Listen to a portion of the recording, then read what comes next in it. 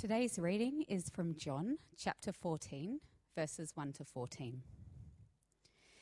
Do not let your hearts be troubled. You believe in God. Believe also in me. My Father's house has many rooms. If that were not so, would I have told you that I am going there to prepare a place for you? And if I go and prepare a place for you, I will come back and take you to be with me, that you also may be where I am. You know the way to the place where I am going. Thomas said to him, Lord, we don't know where you are going, so how can we know the way? Jesus answered, I am the way and the truth and the life. No one comes to the Father except through me. If you really know me, you will know my Father as well. From now on, you do know him and have seen him. Philip said, Lord, show us the Father, and that will be enough for us. Jesus answered, Don't you know me, Philip, even after I have been among you such a long time? Anyone who has seen me has seen the Father. How can you say, Show us the Father? Don't you believe that I am in the Father and that the Father is in me? The words I say to you, I do not speak on my own authority. Rather, it is the Father living in me who is doing his work. Believe me when I say that I am in the Father and the Father is in me, or at least believe on the evidence of the works themselves. Very truly I tell you, whoever believes in me will do the works I have been doing, and they will do even greater things than these, because I am going to the Father. And I will do whatever you ask in my name, so that the Father may be glorified in the Son. You may ask me for anything in my name, and I will do it.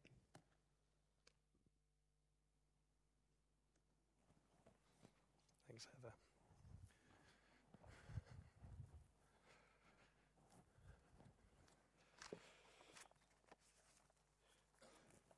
Well, good morning, everyone. Thank you, Heather, for reading for us. Thank you, Tim, for praying, leading us in prayer. And thank you, Shari and team, for leading us in song. How good it is to be able to gather together and read God's word and hear from our Father in heaven, and to pray and come to the throne of grace and to sing songs. And I really like singing. I have to say that I really like words when they align with God's word. And some years ago, we discovered a song by Emu Music called I Am the Way, the Truth and the Life. You might know it. Do you know that song? I am the way, the truth and the life. That's what Jesus said. Do you know that one?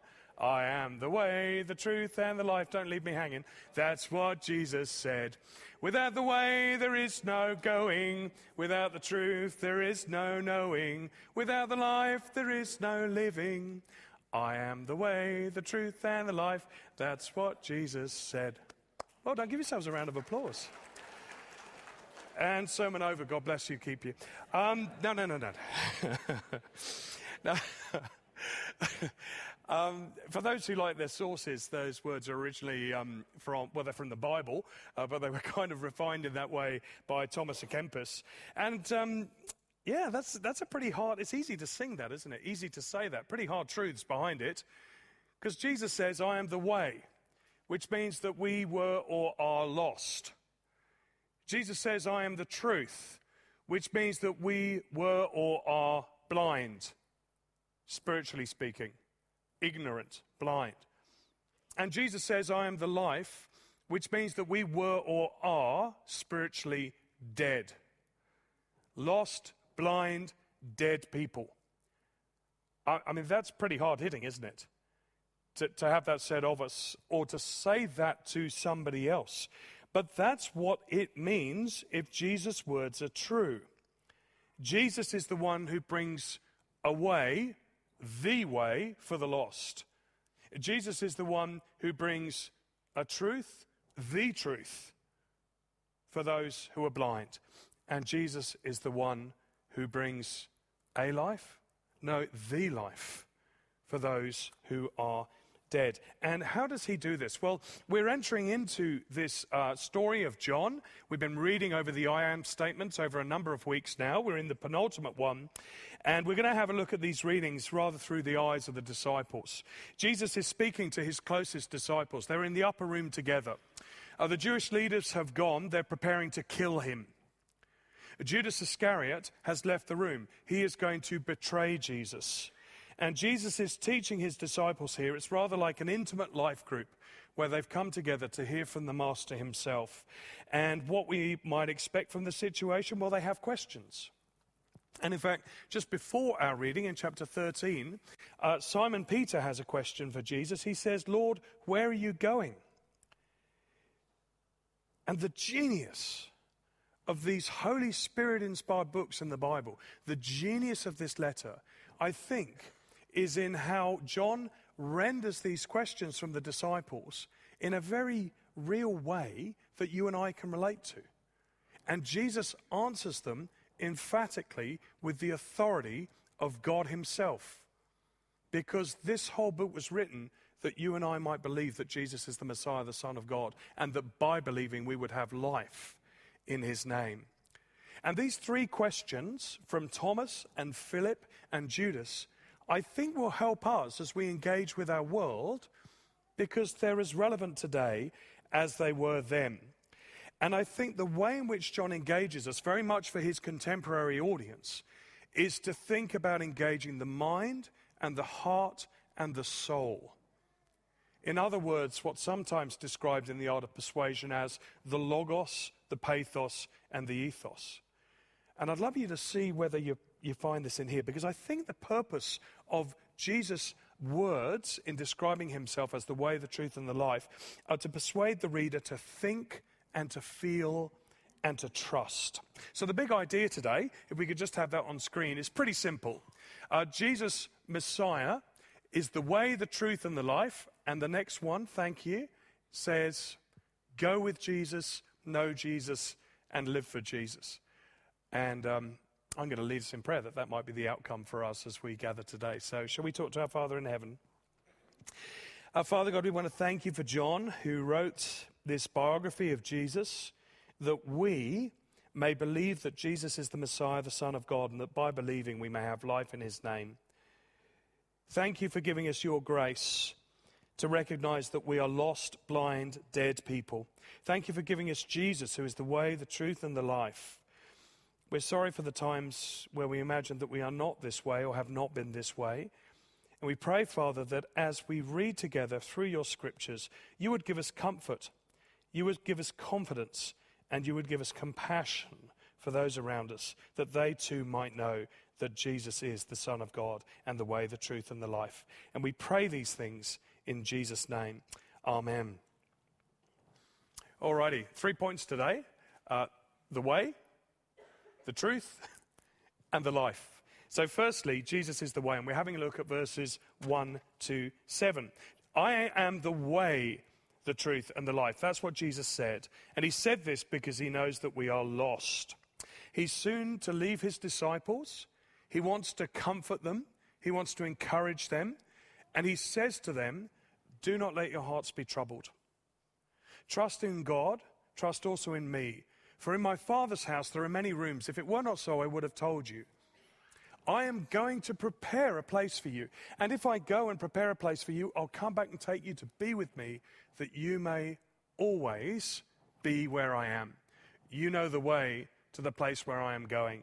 And this is the point at which Thomas asks his question. He says, we don't know where you're going. How can we know the way? Thomas, I think, is a reasonable person. He likes his reason. He likes his logic. He wants a map. He wants a manual. He wants a method. He wants a way. And he says to Jesus, give me the manual. Show me the way, and then I will know the way to go. Thomas needs to be going the way. But Jesus' way is something new.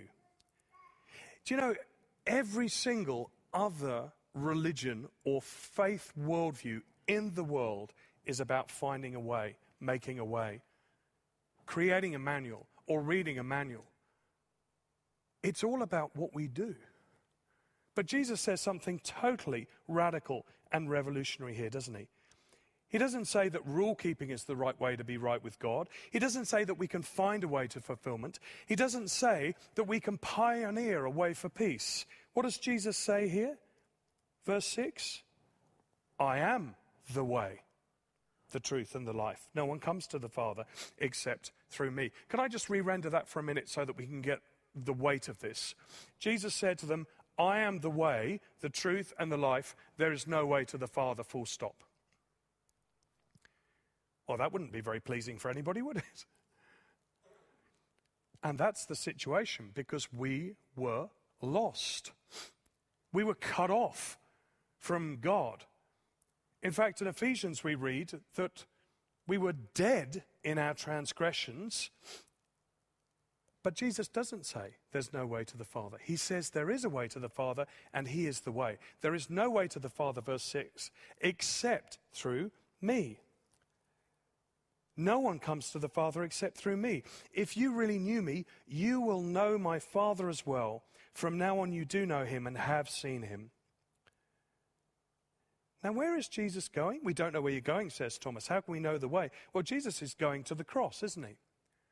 He's going to the cross to lay down his life for the sins of the world. Did Jesus sin? Well, the Bible tells us that he is the only one without sin. In fact, he is the only one who is able to make us right with God in his sinlessness. And so he is preparing to go to the cross, and he will not only go to the cross to forgive the disciples and us, but he will rise from the tomb to assure the disciples and us, and he will go to heaven to prepare a place as he has promised to do. And as we heard last week, Jesus is the incarnation come into the world as man. Jesus is the resurrection in his humanity, raised to life, fullness of humanity, and ascended into the heavenly places, and he will come again to bring a new order of things, earth and heaven brought together in a new creation forever. And Jesus says to Thomas, this is reasonable. This is the way. I am the way, and this is how we can go his way. This is how Thomas can go his way. This is how we can go his way. And I want to know, how are you going his way? Do you sometimes find that you wake up in the morning and want to do things your way? Or to try and find some kind of contribution that you can make to bring yourself a bit closer to Jesus? Jesus says trusting him is the way to be right with God. That's the start point and the end point. Maybe you've been struggling to keep walking Jesus' way. Maybe you've fallen a few paces behind. Maybe you feel like you've completely fallen off the map. Well, let me tell you that God assures you that you are, once you're with Christ, never going to be let go of by Christ. And keeping up with him is about reminding ourselves and one another that he laid down his life for us, that he has suffered for us, and when we suffer, he knows what we're going through, and he will never leave us or forsake us. So may we take comfort in knowing Jesus as the way. And finally, for those of us who are stepping out in confidence and feeling that we have a good stride with Jesus, maybe the way in which we can help one another is to remember that there are others who are struggling to keep in step with him. I was reminded in a conversation last night about the benefits of being in a life group. A couple of guys I was talking to about how they journeyed together for many years, and when one of them had fallen, there was the other to pick them up and point them to Jesus. And then the other one was there to pick up somebody else and point them to Jesus, because Jesus is the way. Whether we are in a space in need of compassion or comfort or have every confidence in Jesus, there are always opportunities for us to continue to remember and remind one another that Jesus is the way. Well, secondly, Jesus says, I am the truth. That's what Jesus said. And he says this because he knows that we are spiritually blind. We're not physically blind, most of us. Not like the man in chapter 9, whom Jesus healed from his physical blindness. But all of us at one time, or may still be, spiritually blind to Jesus as the truth, not seeing. And Philip's question here is one to Jesus that says, Lord, show us the Father, and that will be enough for us. I have to see it to believe it. Have you had people saying that to you in your experience? Maybe you have said this once or twice yourself. Seeing is believing. But the Bible takes another position. It asks us to believe that we may see. People today say to me, maybe say to you, show me God and I will believe you. And Jesus says, believe and trust me and you will see. And I think Philip's probably the experienced man. He wants to know the truth, a personal thing, the pathos. Maybe he's the sort of guy for whom he says, give me the experience. Notice what he says. He says, show us the Father, and that will be enough for us. Philip says, if you show me God the Father, I would believe. He's setting the terms, isn't he, on God. And I think we can be like this sometimes too. Certainly we may have family and friends who say, give me the proof. If only I had more proof. Or if only I'd had this experience, then I would believe. But God sets the terms. And Jesus, as the Son of God, is God. He sets the terms. He shows the way. And he says to Philip, verse 9, don't you know me, Philip? Even after you've known me such a long time, 3 years of life and ministry together, anyone who's seen me has seen the Father. How can you say, show me the Father? There's no experiential entertainment on offer. There's no emotional posture to adopt. There's a person. And Jesus is the truth. Jesus says, I am the truth. And Philip already has witnessed many of Jesus' works, but he will also witness the death and resurrection of his Savior and Lord Jesus. Jesus says in verse 10, listen to my words, and then you will know that I am the truth. Verse 10, he says, don't you believe that I'm in the Father and the Father is in me? The words I say to you, I do not speak on my own authority. It is the Father living in me who is doing his work. Believe me when I say that I am in the Father and the Father is in me, or believe the works. Jesus says to Philip, believe my works, and then you will know that I am the truth. Because these signs that Jesus has done align with Jesus' authority in his words.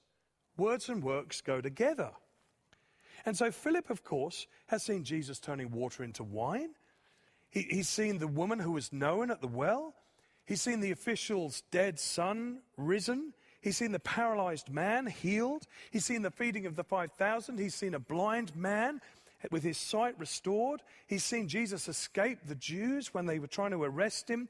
And he's seen Lazarus resuscitated from a tomb. And Jesus says to him, Philip, every time I open my mouth, the Father is at work. And every time I confirm these words by my works, the Father is at work. What more experience do you need? Very truly, he says, verse 12, whoever believes in me will do the works I have been doing, and they will do even greater things than these, because I'm going to the Father. And I will do whatever you ask in my name, so that the Father may be glorified in the Son. And you may, verse 14, ask me for anything in my name, and I will do it. Now, if you're anything like me, you read these words, 12 to 14, and you kind of land quite interested in verse 14. Isn't that right? Like we say to Jesus, you may ask me for anything in my name, and I will do it.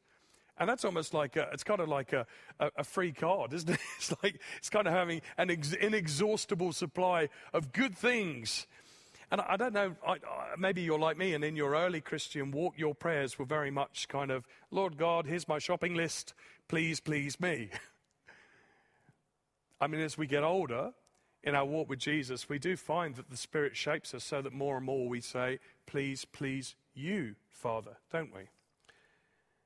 But Jesus did great works. He did restoration from disaster and demons and disease and even death. And these are great works. But Jesus says to his disciples and to us, you will do even greater works, because you will have my words, not only in my book, but in your mouth, and the Spirit who will enable you to speak and do things that will resonate into eternity.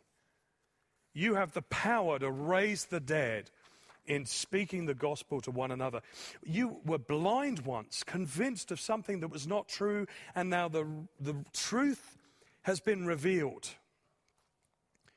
The great lie that we have been sold, brothers and sisters, in this world, and our children and our children's children will continue to be sold, is that I am my own master. You know, the most popular song at funerals still is Sinatra's I Did It My Way. The truth of knowing Jesus means keeping his commands and not being our own master or somebody else's. You see, to see with spiritual sight is to be relieved from spiritual blindness. To see with Jesus' eyes rather than to see with our natural eyes. To see with the eyes of faith and a spiritual line of sight. Do you remember Bob Dylan? That great song, You Gotta Serve Somebody. You gotta serve somebody. Now it might be the devil or it might be the Lord, but you gotta serve somebody. Praise God. Thank God I've still got a voice. I tell you, the devil is alive and well. And he wants us to be blind. And he wants to propagate the blindness. But Jesus is the truth. And Philip wants to know the truth. And Jesus is the truth. And I want to tell you, brothers and sisters, we have a really significant role. The disciples took the truth and they shared it. And the apostles went out and they shared. And today we are the recipients of the truth, generation to generation. And we have the very word of God. May we continue to teach this truth to our little ones and their little ones, and to continue to do that with every confidence, because Jesus says, if you love me, you will keep my commands. The command is to believe first that Jesus is the truth. And then I will ask the Father, and he will give you a helper with you forever. We have his Spirit. And if you feel like you're lacking the experience or the emotion, we keep going back to his promises. And over time, he will fulfill and comfort and satisfy those needs of which Philip speaks. Third and finally, the life living for Jesus. He says, I am the way, the truth, and the life. That's what Jesus said, and that's because Jesus knows that we are or have been dead. We used to have a lot of pets in our family. We have one now, but my daughter it keeps count of this, and I know that we have had over the years 74 pets. Lots of them were guinea pigs, I hasten to add. They're short generations. Do you know, we have buried... The garden we had on the beaches was full of little graves and little pebbles to mark each and every one of those. And we committed them to the dust and we gave thanks for them. But the helpful thing about having pets is that you know when an animal's dead, it's dead. There's no spirit of life in there. That's what we once were. Oddly, whilst you and I are alive right now, the Bible describes some of us as dead spiritually. Some of us have been dead spiritually, but now we are alive because the Spirit of God is in us, and that is the Spirit that raised Jesus from the dead. And those of us who are alive in Christ know that it is by grace that we have been made alive. And we know that we do not deserve it. And yet some people say God should save people. It's his job. And I wonder whether Judas has picked up on a bit of a theme here as the man of the man of compassion, the man of ethos, the man of social responsibility. He says to Jesus, how is it that you're going to show yourself to us, but not to the whole world? Do you see where he's going with that?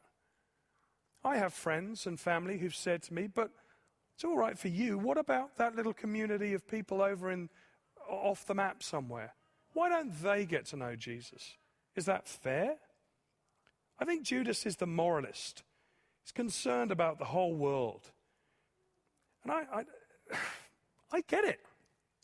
I've been there, asking those questions with Judas. And I have to say that when it comes to life, there are big efforts being made in the world of AI and biotech There are people who have been put in cryogenic chambers in the hope that one day they'll be resuscitated from death. But hear how Jesus is going to make his truth known and eternal life available to all the world. Verse 23, Jesus replied, "Anyone who loves me will obey my teaching. My Father will love them, and we will come to them and make our home with them. Anyone who does not love me will not obey my teaching. These words you hear are not my own. They belong to the Father who sent me." So what happens to those who keep Jesus' word and are loved by their heavenly Father? Verse 23, the Father and Son will come by the Spirit and make their home in him or her. We will be made alive. And those who do not obey him, those who do not recognize Jesus as the life, they are dead. Loving, obedient people of God will have his Spirit and life, and others will rebel. And that is how it is. And Jesus says this is a tough message, and you're not going to be popular for preaching it. And he says, verse 25, "All these things I've spoken while still with you. The Holy Spirit, whom the Father will send in my name," verse 26, "will teach you all things. Peace I leave with you, my peace I give you, but I do not give as the world gives. Do not let your hearts be troubled, and do not be afraid." Jesus assures us that life is in us when we belong to him. We'll hear next week from chapter 15 about how the world opposes Jesus, and that has implications for us as his people. But for now, Jesus wants them to know that he is the way, the truth, and the life, and that the Spirit will come, as we hear about in the book of Acts, to indwell his people when Jesus is risen and ascended to heaven to continue his work. And today, as his church, he is with us. These final words of Jesus, where he says in verse 28 to 31, "You've heard me say I'm going away and I'm coming back to you. If you loved me, you would be glad that I'm going to the Father, for the Father is greater than I. I've told you now before it happens, so that when it does happen, you will believe. I will not say much more to you, for the prince of this world is coming, but he has no hold over me. But he comes so that the world may learn that I love the Father and do exactly what my Father has commanded me." So finally, what's going to happen? Jesus lifts their eyes from the upper room, this cozy space, and says, "You're going to be out on the battlefield." He says to them, the prince of this world, that fallen angel whose name is Satan, the agent of evil, and who is real and enduring until Jesus returns, he is coming, and he will believe that he has the victory over Jesus when he lands on the cross and breathes his last. But we know, don't we, that that was the victory of the Lord Jesus Christ. That when he died on the cross, he put our sins to death. He tore the curtain so that we might have union with God, our Heavenly Father, and Satan there would have no hold over Jesus because Jesus is risen from the dead. The cross shows Jesus' love and devotion to his Father, and the resurrection shows the Father's commitment to the Son in his obedience. And this, brothers and sisters, is where Jesus passes the baton as the way, the truth, and the life. Because I dare to say today that we are the way, the truth, and the life. That was the cue for that to come up. Thank you so much. See, Judas wants Jesus to love beyond the reach of the disciples. And Jesus says to them, in effect, you are the way, the truth, and the life. Take me with you. And they go out, and here we are today. Jesus' way will be walked by people who love him, and his word in the church sitting together in obedience. Jesus' truth will be seen in people at peace with God, enabled by his Spirit to write the Bible and then to share the Bible with one another.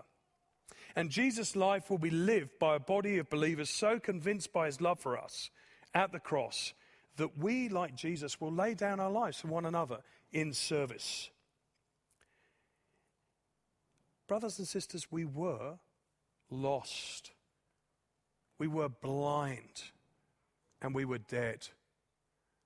But Jesus is the way, the truth, and the life.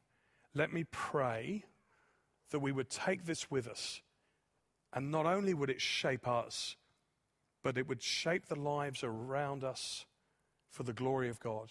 Let me pray. Father God, this is the message that you have given us, that Jesus is the way, the truth, and the life. Thank you, Father, that the way is not a path to be walked, not a reasonable method, but Jesus himself is the way who makes sense of everything and everyone. Enable us to go with him. Thank you, Father, that the truth is not a wisdom to be discovered, nor a satisfying experience, but Jesus is the truth. Thank you that he gives us comfort and satisfaction to know him and to make him known. And Father, we thank you that the life is not a plan to be lived out. It's not an ethical morality, but Jesus is the life. And that he brings lasting moral order that is best for everyone. How we pray, Lord God, that you would enable us to go with him, to know him and make him known, and to live for him this week and weeks and months and years ahead until we, each and every one of us, meet him face to face, that he might be glorified. And we pray these things in Jesus' name. Amen. Thank you. Thanks, guys.